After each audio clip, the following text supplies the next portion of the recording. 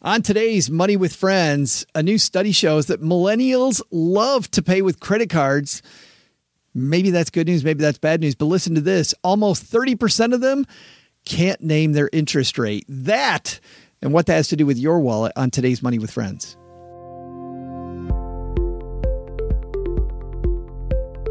Hey, everybody. Welcome back to the Money with Friends podcast, coming to you from Detroit, Michigan, where we make the Stacky Benjamin Show in my mom's half-finished basement. I'm Joe Saul-Sehi. And coming to you from my bedroom closet, where I got ties right next to me in Mountain View, California, host of the Paychecks and Balances podcast, I am Rich Jones. The award-winning Paychecks and Balances, by the way. This is the podcast where we cover recent headlines in the financial press. We not only read them like some podcasts do, but we also comment on them as well. So you know what they mean for your wallet. We do that all in about 15 minutes. Today's show is brought to you by Acre Trader. Diversify your portfolio with farmland. I grew up in farm country. Love this idea. Head to acretrader.com/MWF. That's Money with Friends.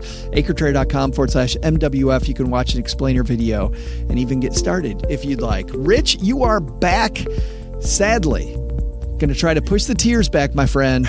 You're here one last time. I know. It's a really sad, but also celebratory situation. I almost said a different word. He's like, not what I intended. He's like, thank goodness I'm just about done with this. Yes, I've enjoyed this reason to wake up extra early out here in California because everything tends to be in Central or Eastern time, and it's been a lot of fun. I appreciate y'all having me on for this season, and I feel like this piece was a good grand finale, being that I am now a senior millennial and continuously aging. So, yeah. On the leading edge of millennials. Well, let's get into it here in just a second. Let's see who's kicking off today's show for us. This is Andy from the Inspired Money Podcast. Just like hanging out and chatting about the news, that's why I tune in to Money with Friends. All right, Rich, this one's all you, man. So tell us what we got here. Yes, so I came across this piece, and it is titled, Millennials Love to Pay with Credit Cards, but almost 30% of them can't name their interest rate. And I felt attacked because I am someone who, if you ask me what the interest rate on my credit cards are, I could not tell you. But I'm going to read a little bit of this article. Do you know what the interest rates on your credit cards are? If you answered yes, you're more informed than many rewards chasers. More than 40% of Generation Z, around 30% of millennials and Gen X, and almost 40% of baby boomers say they don't know what the interest rate on their credit card is, according to a new survey by Stash, a micro investing and banking app. And this article is written by Alex Lengo, and I realized I didn't say that. Yeah, at money.com also, by the way. Yes. Yeah, I'm terribly failing in my last appearance. but it's not like folks don't need to know because they're paying off their bill in full each month and not triggering any interest charges. Americans paid $113 billion in credit card interest last year, up 12% from 2017 and up a whopping 49% from 5 years ago when the national average was just $76.3 billion, according to Magnify Money, a financial product comparison website. I know that one well from Stacking Benjamins. The piece continues. So why do people keep using cards and losing more money? Americans are caught up in the points and reward programs offered by credit card companies, with 1/3 of people in debt admitting they spend on credit for the perks, the survey says. Even though 40% of people say they know that having a credit card hurts their spending, younger Americans in particular see better cards as status symbols. More than half of millennials and 50% of Gen Z use cards as their primary source of payment, according to Stash. Half of millennials have maxed out a credit card, along with 40% of Gen Z. Are the rewards really worth it? Maybe not. The majority of younger people using credit cards as their main source of spending are in debt. Total revolving credit card balances in the U.S. hit $1.03 trillion with a T in 2019, according to Magnify Money. Many Americans cite their debt load as the primary reason they're not saving for retirement. And that's some ugly stuff, Mr. Jones. Yeah, and I think part of what is sad but is also real is that I see myself in this article. So not in the current but in the past. And I was thinking, have I ever maxed out a credit card? And I'm like, yes. I had a $14,000 limit, and I was at pretty much like 13,500. And so while it wasn't officially maxed out, like that was pretty darn close. And I've had that happen with multiple cards. And I remember with that particular card, part of it was I'm getting these points. But I think what people don't realize is that if you then end up paying interest, that then eats away at whatever points you've acquired. Yeah, it's so funny because you look at these points and you think, man, I could fly for free. But then you look at all the interest you're paying. You're not really flying for free. You're double and triple paying what you would have paid, Delta or Southwest or JetBlue or whoever the heck you were flying. Yeah. And I've done that. There was a point in time where I was literally paying over $100 in interest per month on one credit card. Oh my goodness. And and that became the first card when I finally got my life together that I knocked down. But yeah, if I'm spending, $1,200 a year in interest and I accumulate 500 points, and even if it's worth 3x when you book your flight through our portal, I'm still ultimately losing money at the end of the day. And it's also interesting with millennials. I was thinking about something about this article made me think about, you remember Fire Festival? The whole. Yeah. And that guy, I'm forgetting his name, who put that whole thing on. Do you remember his name off top? No, but there were two documentaries, and I think I didn't watch the Hulu one. I watched the Netflix one. Oh, you need to watch both so you get both. That's what I heard. Yes, and there's one, I won't go down that rabbit hole, but this guy, before he launched the Fire Festival, he actually launched like a premium credit card. That was like a business of his, and he was taking pictures with celebrities, and people were trying to get a hold of this credit card because it was titanium or whatever it was. So, the way it hit the table, it sounded really nice, and people prioritized that over what it actually offered. And I've been interviewed for a story before, and somebody asked, and actually the person interviewing me asked, so which credit card should I get? Because I'm trying to be on the come up. And I'm like, well, what do you mean by being the come up? He's like, yeah, when I plop it down on the table, I want people to realize. And I'm like, no, this is a whole other version of keeping up with the Joneses. Like, that's not what you want to be doing right now. Yeah, because the cost of that is incredible. And it's funny, when you look at this piece, it says that baby boomers, 40% of baby boomers don't know what their interest rate is, but I think that might be for a different reason, Rich. I think it might be because the older you get, I think the more at least in my life, and this might not be everybody, but statistics I've read is people get older, they kind of learn not to touch that stove so much.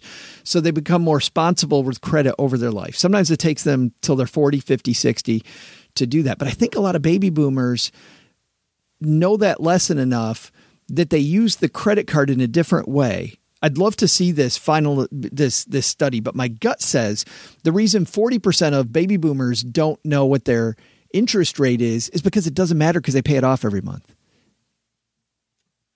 That makes sense. I'm sitting here and I'm thinking, because I think my mom is in the baby boomer generation and my dad was, and I'm sitting here and I'm thinking, how did they used to approach the credit card? And they did carry a balance. I can tell you that they never talked about or looked at the interest rate, and their thing was just, what's the dollar amount that we need to pay off, and let's focus on that. So maybe they weren't paying it off in full every month, but they ultimately had a goal: how can we get this bill paid down in the shortest amount of time? And sometimes that even meant making the minimum payment. But I know, like, where I'm at now, and where a lot of other people are at now, who've gotten to a point where they are fiscally responsible, or at least periodically fiscally responsible, I don't pay attention to it because I know that I'm going to pay this off in full. I don't want interest eating away at my points or eating away at my rewards or whatever else. So I don't pay attention to the interest rate because I don't ever expect to pay interest. Yeah, and that's me too. I don't pay attention to the interest rate because I never have a balance. So for me, the interest rate is, I frankly have no idea what the interest rate is on my cards. I remember looking at it, by the way, about 6 months ago for another story we were doing, and seeing just how exorbitant they were, right?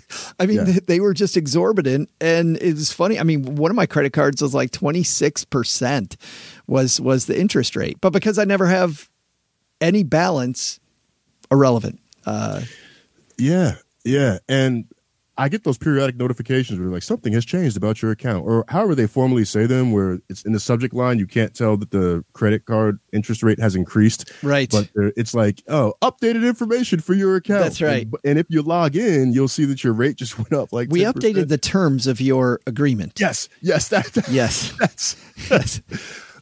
exactly it. And so this wasn't in the article, but I want to talk about it real quick, is the credit card like annual fees, because that's something else where I have a couple of cards right now that have annual fees. I actually have one card that hit me with an annual fee, and I have not got the full value of that annualness out of that card. So I'm probably going to downgrade it. And then there's another credit card that I have, one of the Chase cards, and that has like a $400 fee on it, which sounds insane.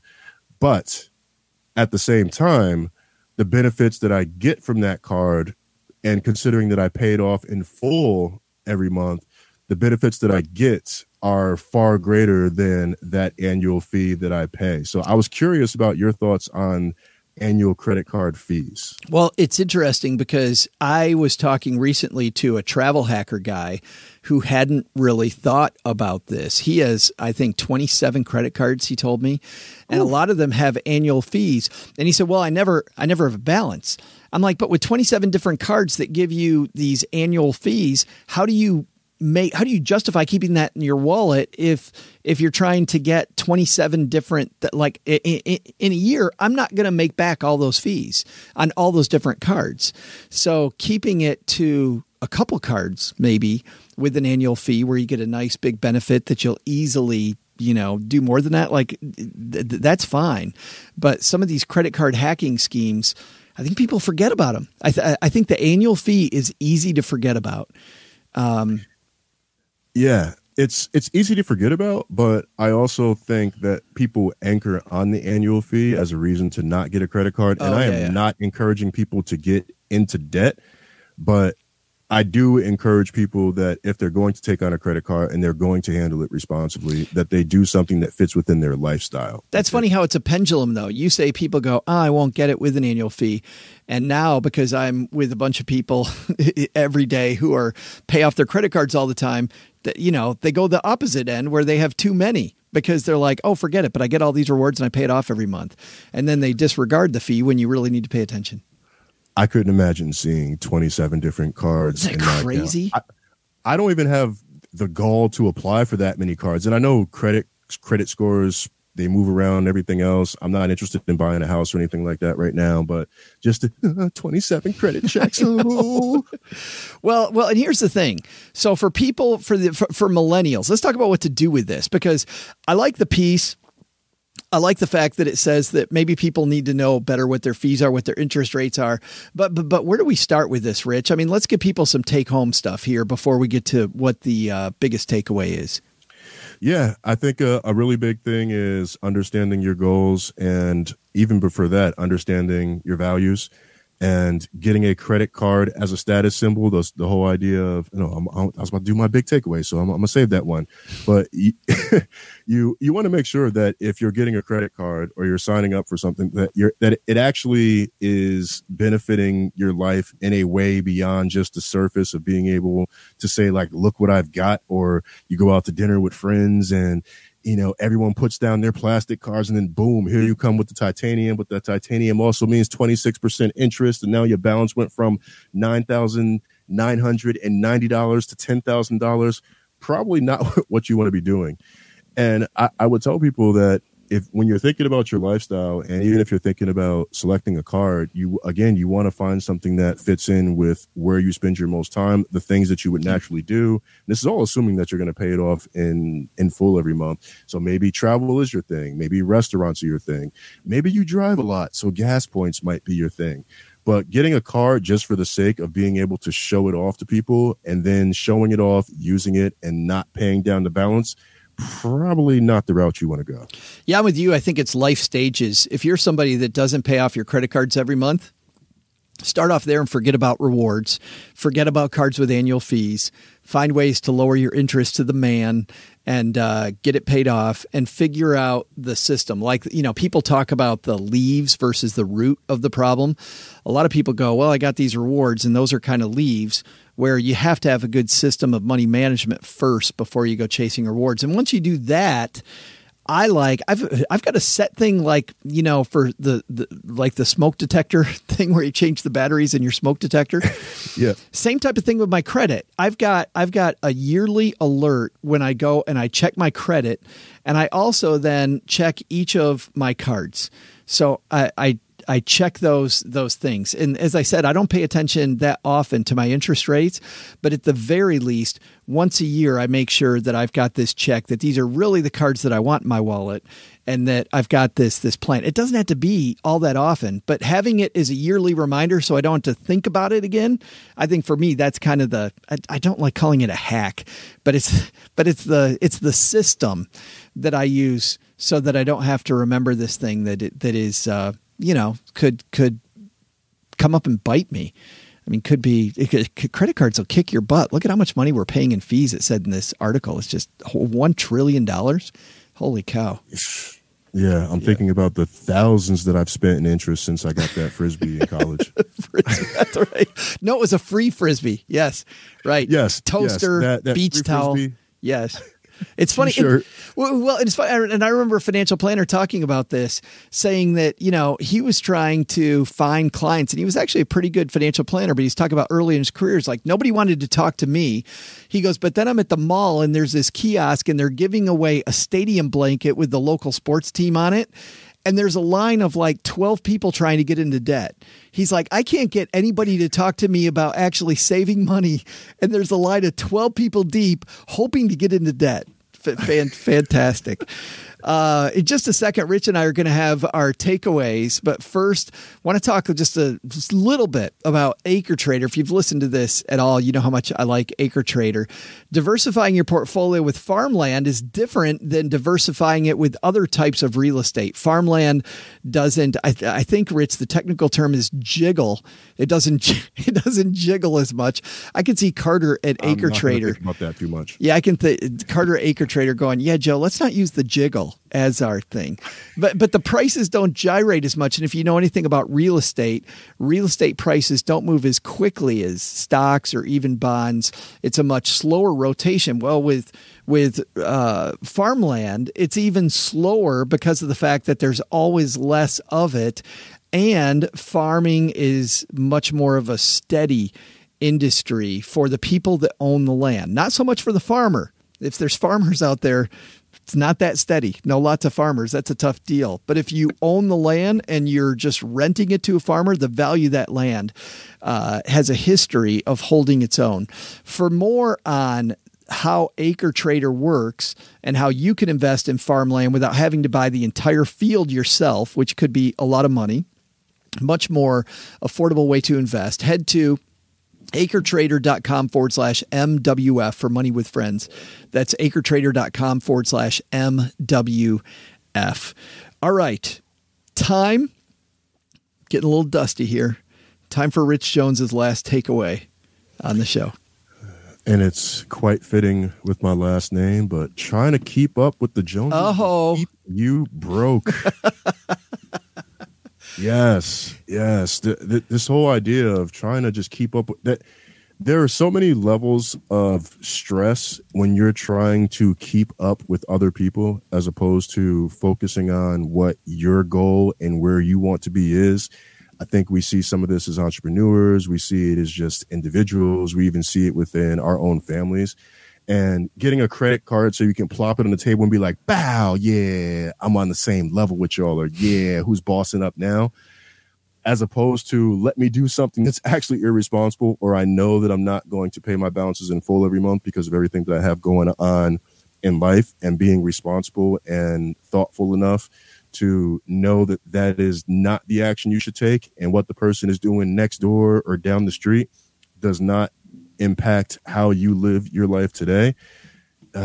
is something that it was probably the first thought that I had when I read this article. I'm like, this is all about keeping up with the Joneses. So if you find yourself in that comparison game, and I've never found that comparison game to work out well, even when I've done it to myself, where I've compared myself to other people, I've compared where I am in life to other people, I've compared my finances to other people without actually knowing what their finances were like. But based off of what I saw, it has always led to me making bad decisions. So keep in mind that trying to keep up with the Joneses with a little TM next to it will keep you broke. And it's funny when you talk about comparing yourself.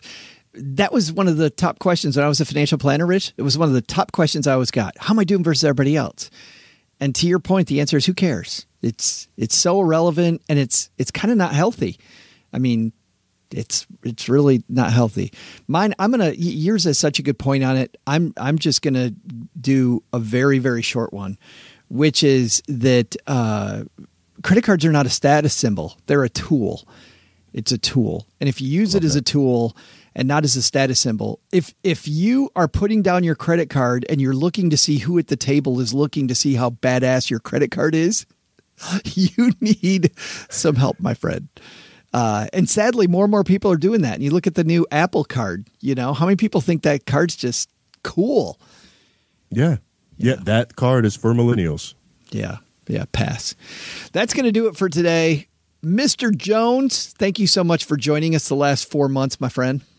Oh, it has been a fantastic time, a fantastic season. We're heading into fall, so it's kind of fitting. We're changing seasons here. It's about to start getting a little cooler out here in the Bay, but still sunny, at least until November. But I've really enjoyed this time. I've enjoyed interacting with the community. And I look forward to seeing what happens next for Money with Friends. Well, and I look forward also to see what comes up next on Paychecks and Balances, because you, Marcus, always have such a great time. And congratulations again on the Plutus Award. Very, very well-deserved, and you guys work your butts off. And I was so pleased when I'm hiking in the Rockies and I get back to my phone and I see you guys just with those big, stupid grins on your face. No, I'm kidding. No, it was a big, stupid grin, and we did big, stupid walks up onto the stage. That was funny. Yeah, I'm assuming you saw the video. I did see the video. Yeah. People got to follow your Instagram feed, by the way. The Paychecks and Balances Instagram feed is always really funny. Yeah, at Pay Balances. That's my only plug. Yeah, at Pay Balances. Good stuff. And listen to Paychecks and Balances. All right, everybody, we're out of here. Thanks for hanging out with us on Facebook. Thanks for hanging out with us wherever you are listening. We'll see you next time back here at Money with Friends. This show is created and hosted by Joe Saul-Sehy and Bobby Rebell and is a joint venture of BRK Media, LLC and Stacking Benjamins, LLC, copyright 2019. Our engineer is Caden Thompson, and for a list of our friends who appear on the podcast, head to our website, moneywithfriendspodcast.com. You can also check out our schedule for upcoming recording sessions so you can join us and be part of the show. As with anything, remember you shouldn't take advice from any of us or any other video or podcast without first talking to your financial advisor, and that the people in this episode are here for your and their entertainment purposes only. I'm Joe's mom's neighbor Doug, and we'll see you back here next time with a real episode of Money with Friends.